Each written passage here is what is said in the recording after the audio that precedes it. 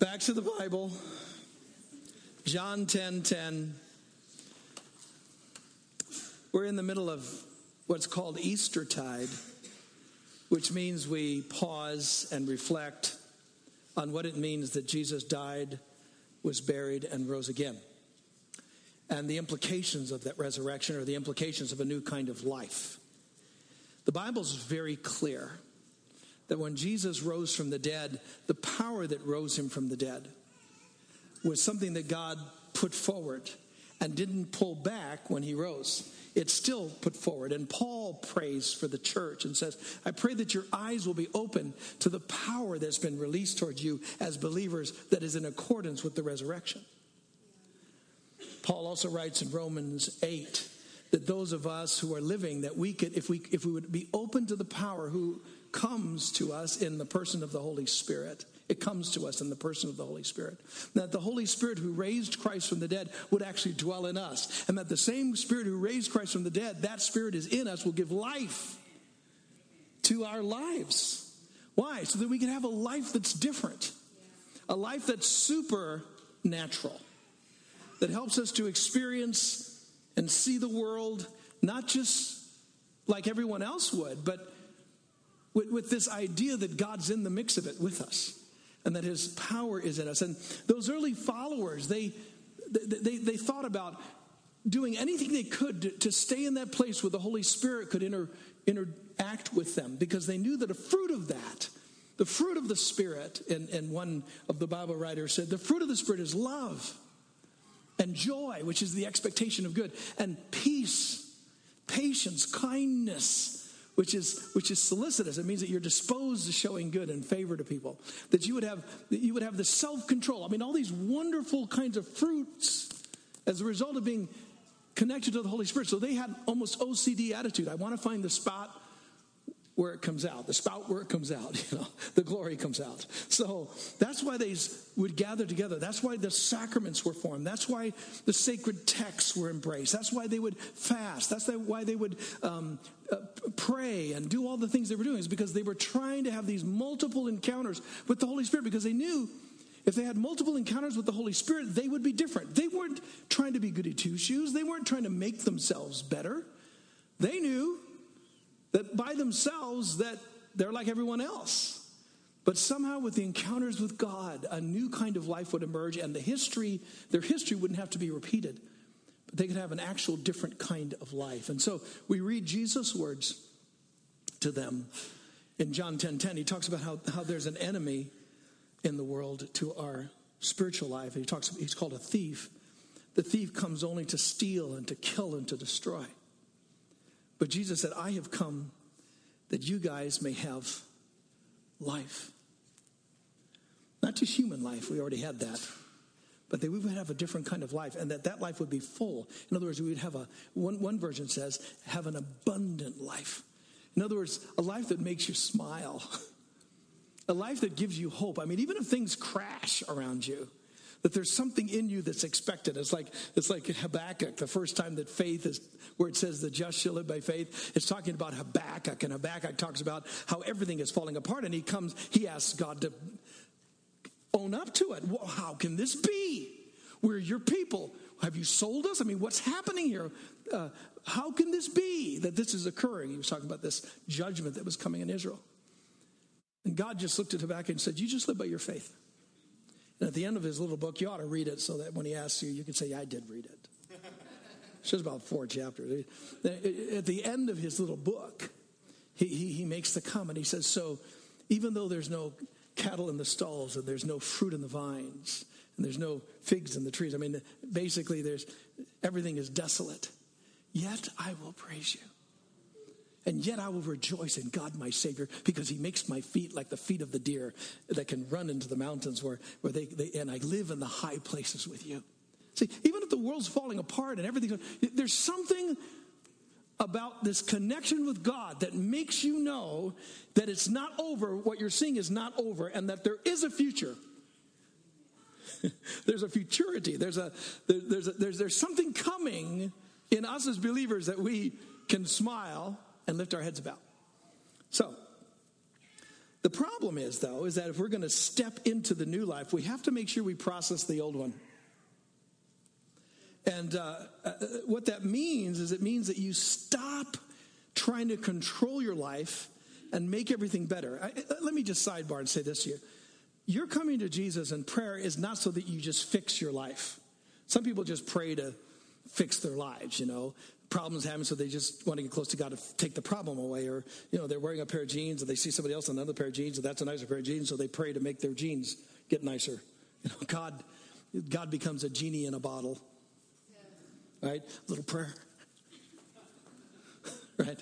And if you're like that, God still loves you because he loves idiots. He does. He loves all of us, right? And it's not that he's mad at you about that, but that's not what Christianity is. Christianity is about us giving up control of our lives. And instead of turning to ourselves, we turn to God and we say, God, here's my life. I'm willing to do whatever, wherever, whenever, with whomever, right? Kind of idea. And that is called repentance. Repentance is kind of an odd word to us. It's kind of a pejorative, mean-spirited word. So, it's hard to use it. But what it really means is literally just turning toward God. It's changing your mind is what repentance literally means. And so where we start is we turn toward God and say, I don't want to control myself, my own life. I don't want to make sure everything's perfect for myself because I can't anyway. And what you do at that point is then you receive forgiveness. Forgiveness for what? For messing up your life. Right? Moving towards God is basically saying, I haven't done the best job of my own life. And receiving God's forgiveness is about a God wiping your slate clean. Did your kids or did you when you were young ever have an eraser slate? You can draw stuff on it, and stuff. And what's cool about the eraser slate is you can really work, and then all of a sudden you get to the point, you moved the thing the wrong way. And what can you do? Right? All you have to do is, and you get to start over. This is what forgiveness is. It's God giving you a do-over. When the kids were little, and I wasn't ever much a big video game player, but when they were really little, I would play with them because I could beat them pretty soundly. It's pretty easy to beat a 2-year-old.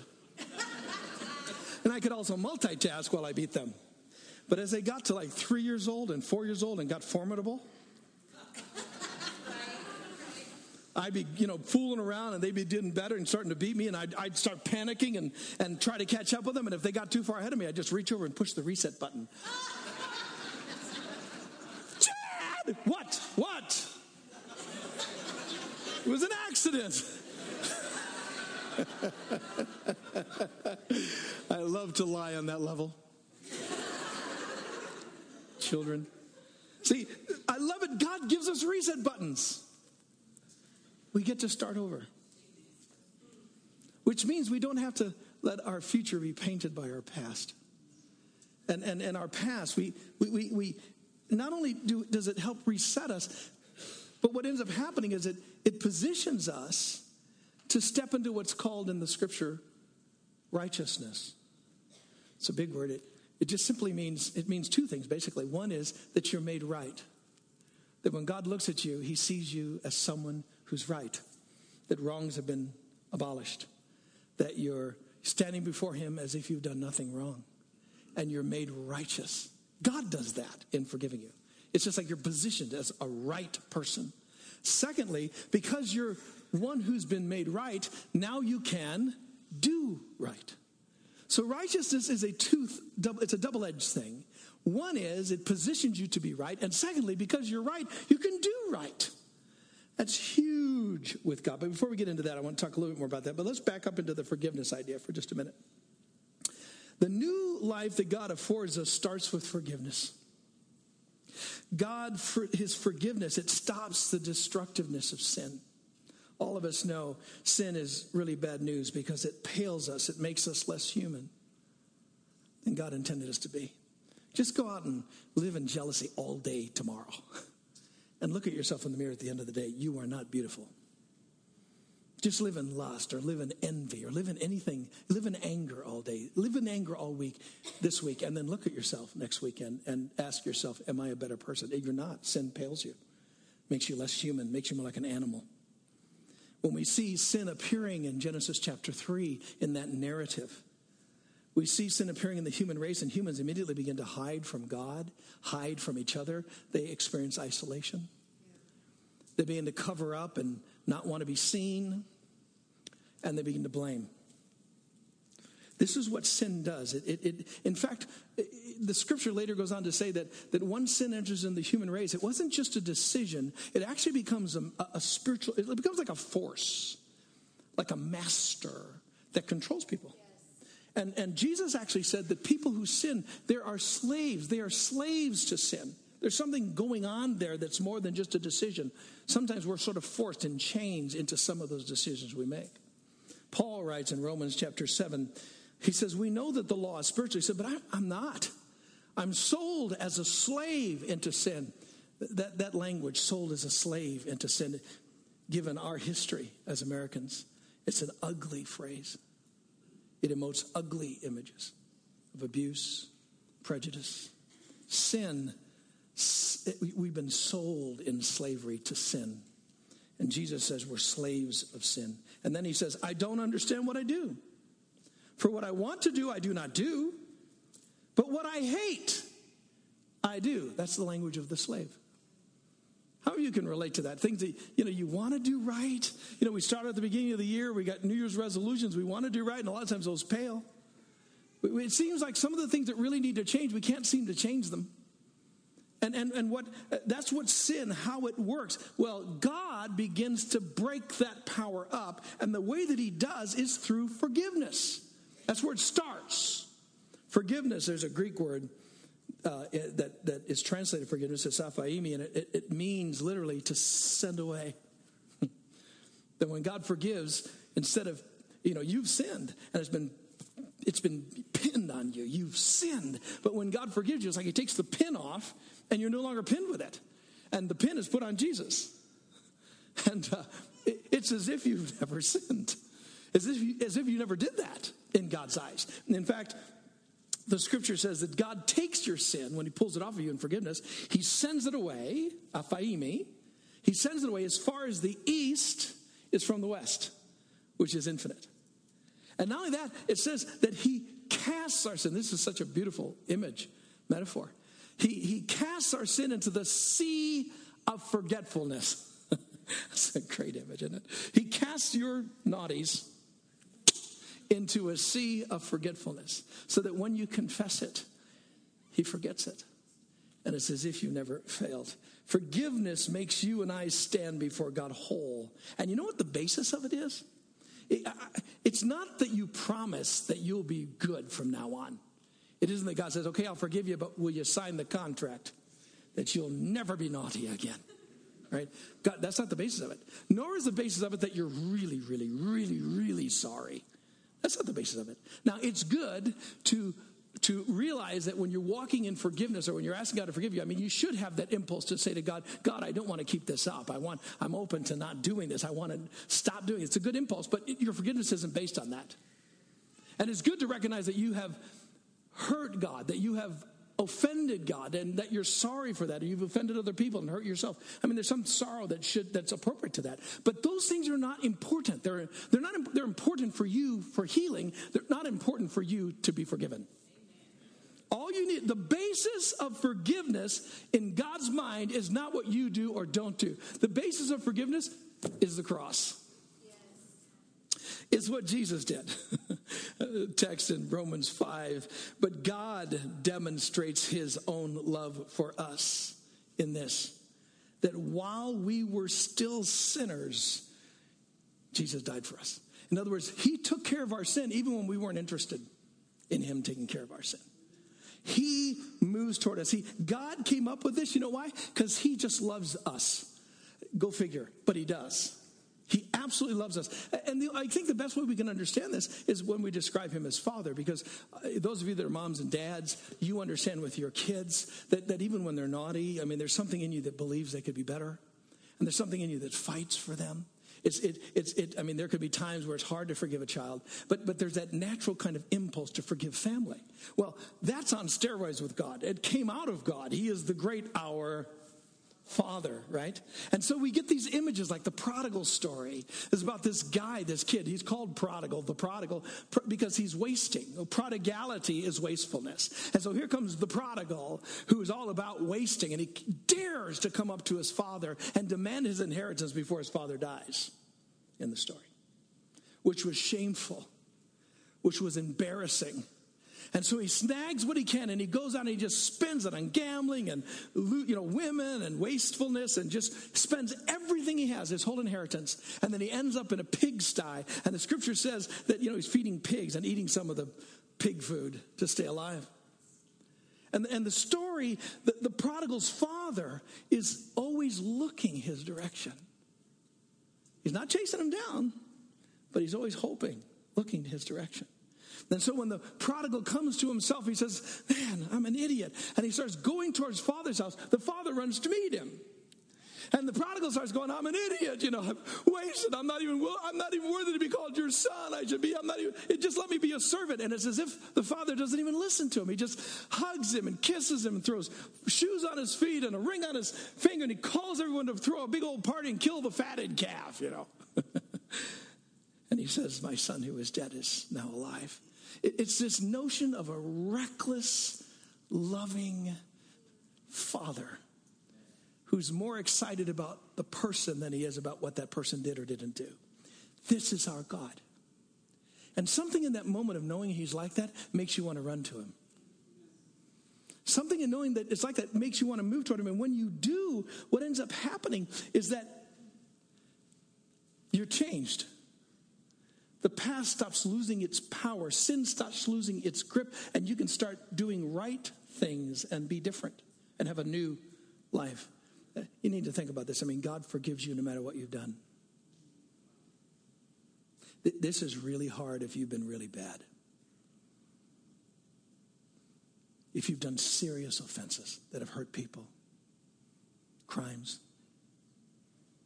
things that are shameful. It's really hard to believe that God forgives you no matter what. I've been there. There were times in my life I just could not believe God forgave me. I failed too deeply. But I remember at one point, I had to face this question. It's a theological question, but I had to face it. Is what I did greater than what Jesus did? Is my sin more powerful to stain my life than Jesus' blood to cleanse my life? Am I really that powerful? That what I did beats poor little Jesus? That's really what it boils down to. Because at the end of the day, what sin does is make you full of yourself. Full of self-pity. Full of self-loathing. And you just want to beat yourself. You want to just make yourself feel bad because you're such an idiot. You're so stupid. So you want to hurt yourself. That's a lot of times what drives addictions. Is that people, they give way to the addiction that's destroying them simply because they think they deserve to be destroyed. And what they're really saying without realizing it is that they believe that what Jesus did was a small matter to what they did. Your unwillingness to forgive yourself is a ultimate pride. It's absolutely pride expressed because you are bigger than God.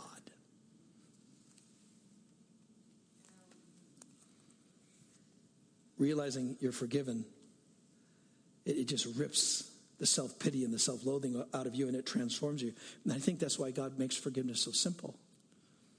I think what God's saying when he says, don't worry about your sin. All the sin of the world has been taken on Calvary. Don't worry about it. Don't freak out about your sin. Because what I think he's saying is, just get over here and let me mess with you.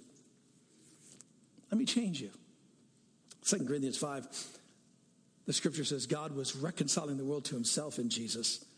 Making friends with the world, taking away anything that was between God and humans. God was doing that through Jesus, taking it away. Not counting people's sins against them. Not counting people's sins against them. Not counting your sins against you. God is not counting your sins against you. God is not counting your sins against you. Unless you vote wrong.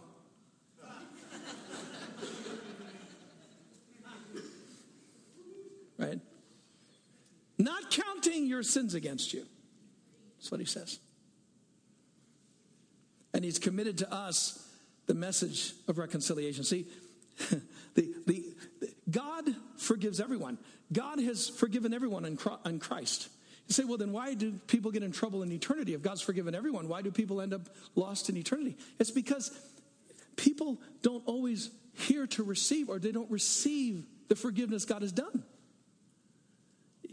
You have to be open to coming to him to receive the forgiveness. That's what protects you. It's not that God's mad at people. You just have to receive forgiveness. This is why the only unpardonable sin is blasphemy of the Holy Spirit. Why? Because remember, Jesus said this in multiple places, actually, but Matthew 12. And so I tell you, every sin and blasphemy will be forgiven people, but the blasphemy against the Holy Spirit will not be forgiven. Well, what's he talking about? The Holy Spirit's job is to lead people to Jesus. His whole deal is to glorify the Son of God. Who is the Son of God? He is personalized or personified forgiveness.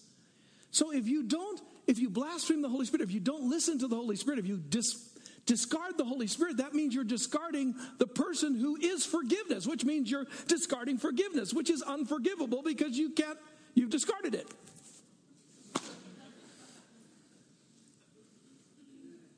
The point of all this is God's just not freaked out by your sin. He's not freaked out by your past.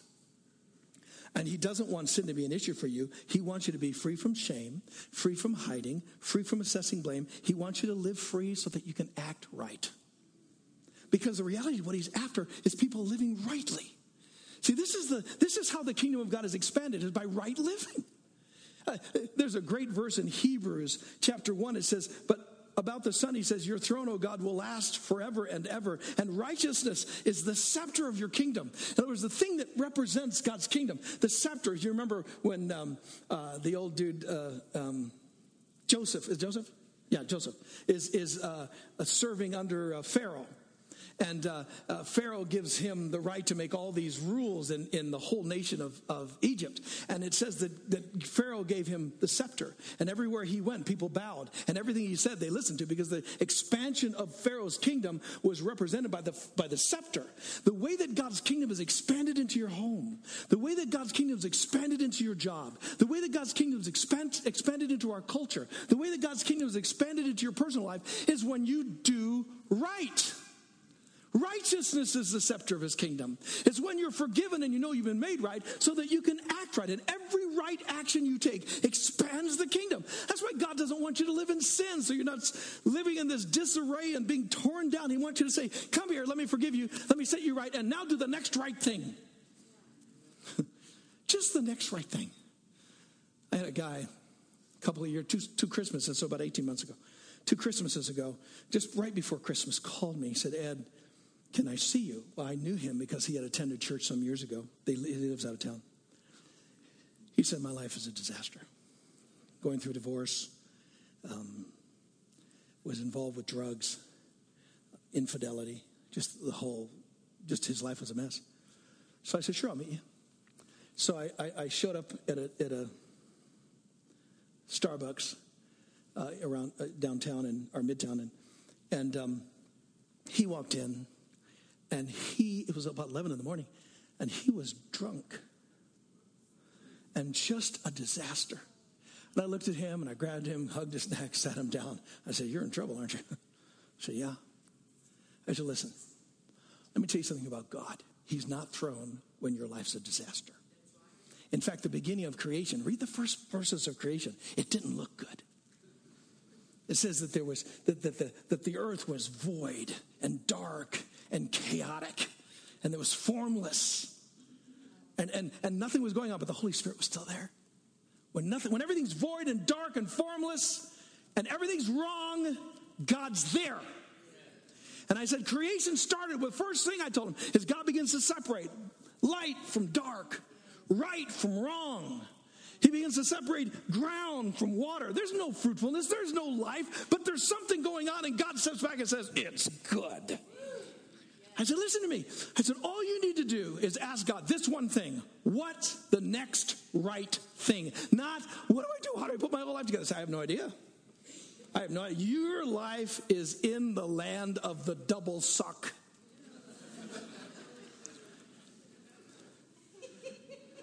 And you will never figure this out. I said, but what you can do is ask God, what do I do today? What's the next right thing? I said, for you, I think it's just asking God to forgive you for messing your lives up so bad. Just start there.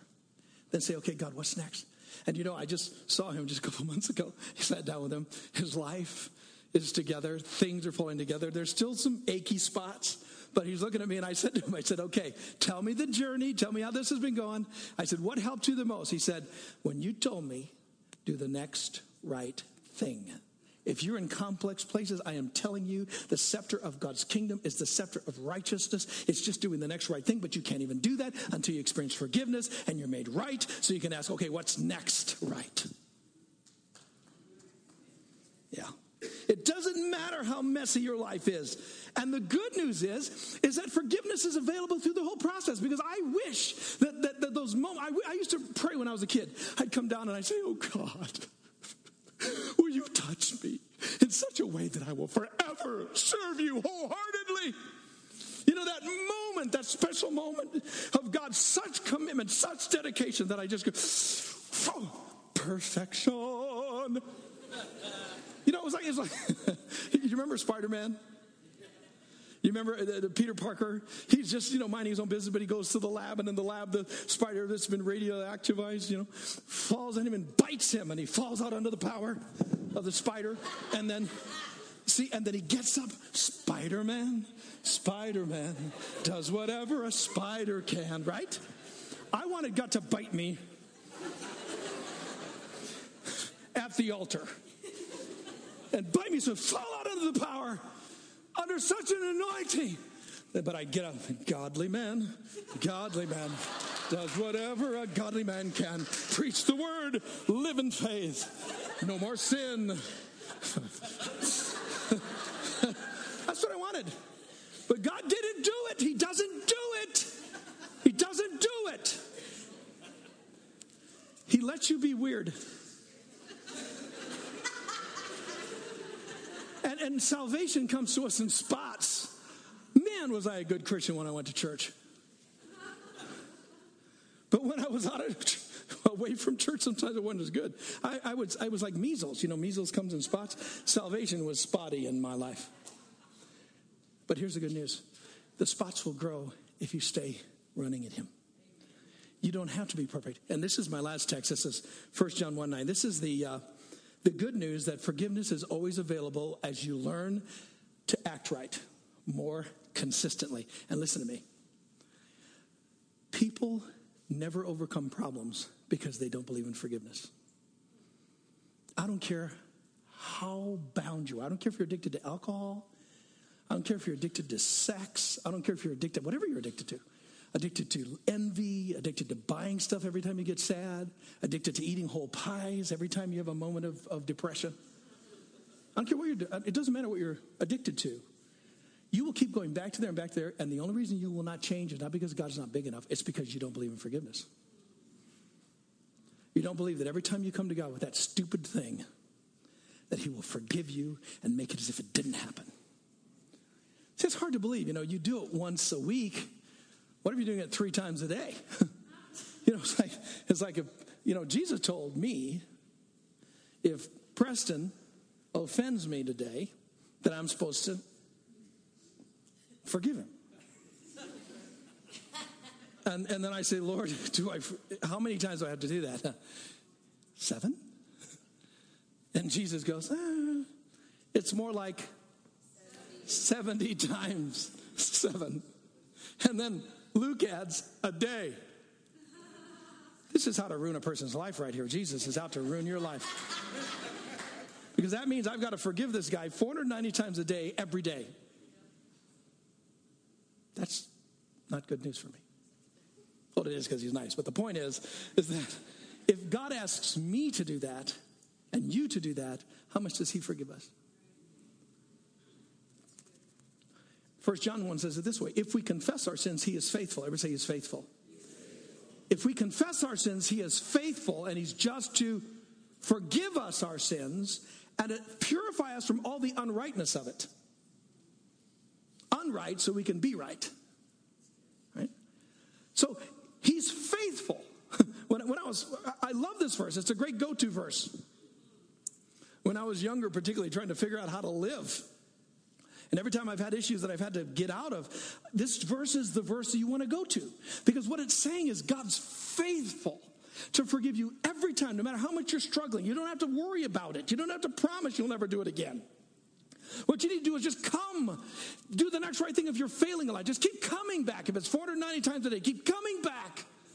And if you come to him, he's faithful. And I remember as a young person, I was 16 years old, I think is when this happened on my birthday, is I was saying to God, I said, God, I felt like I was misusing this in some way. And I felt, what's even the use of confessing to you? I'm such an idiot. I mean, I'm trying to figure out how to submit to my parents and do all the things I'm supposed to do. You know, when you first come to Christ, they just say, give your life to Jesus. They don't tell you all the stuff you got to do. And as the to-dos piled up, you got to go to church. You got to have a devotional life. You've got to manage your impulses. You know, all that. You can't live in anger. You know, just a multitude of things. And I was finding all those plates started falling, and I'm failing more than I'm winning. At least it seems like that to me. And I remember saying to God, God, I am more faithful to sin. I'm too faithful to sin. And I feel it was the Holy Spirit who said to me, God is more faithful to forgive you than you are faithful to sin. You will never beat God in this regard. Now, why is that? Because when you come to God in forgiveness, and when you open up to God in your heart, what ends up happening is you recognize God's not a God of a second chance. He's the God of the chance and the chance and the chance and the over and the over and the do-over and the do-over. Why? Because he does not want you to freak out about being messy. And what he wants you to do is keep coming to him, and you'll realize that in coming to him, slowly he'll begin to transform you. Sin will lose its power. You'll be made right, and you'll start to actually act right, and your life will be different. All right.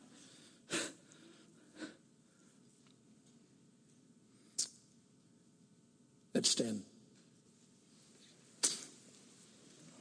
I used to think every time I sinned, I knew I got a do-over, but I thought I had to start over. So I'm climbing the ladder, following Jesus, and I'm getting up 10 stories, and I'm living well, and things are going right, and then I realize I'm in pride over it. And it's like I fall off the ladder, and I got to start over. And I go up 5 stories and get up a little further, and all of a sudden some stupid anger moment will come, or lust moment will come, or something happening, and I think, oh, I'm such an idiot. Have to start over. And one day I was actually on the back end of some stupid experience and sin, and I'm saying, God, I'm such an idiot. You know, I'm just, you know, that kind of thing, self-beating, you know, as though that's helping something. You know, Jesus beating wasn't enough. I got to beat myself. And I'm thinking, God, I'm so stupid. And I got this image in my mind, because I'm thinking I got to start all over again. Here I go again. I got this image in my mind when I was a kid. My parents took me to the Statue of Liberty. And the old stairs, there used to be an old stairs. There's new ones now, but it's still pretty skinny. These old stairs went all the way up to the statue, to the crown in the Statue of Liberty. And back then, in the old stairs, every couple of turns, there was a seat that you could sit out on if you got too tired, because you got hundreds of people going up there. There's no air conditioning or anything, so it's like 20 degrees hotter than it is outside. And people would wear out. And so when somebody starts wearing out in front of you, you didn't go, hurry up! They're not moving. Oh, get them out of there. They didn't do that. You wanted to do that. But they didn't do that. Or somebody fell and scraped themselves. You know, you didn't just grab them and go, ah! That's right. But see, that's what I thought. Every time I said it, I had to go, ah! And start over. But what in that moment, in that little moment of prayer when I'm beating myself on the head, it was like I saw that chair. You know, I'm crawling up. I'm too tired. I've slipped. I've scraped myself. I've sinned. And it was like God was saying, you don't have to jump off and start over. Just find that seat. Right? Just get out there and sit down for a second. Catch your breath. and then continue your ascent. 1 John 1:9. You can win in life. You don't have to stay the way you are. It's good news. God bless you.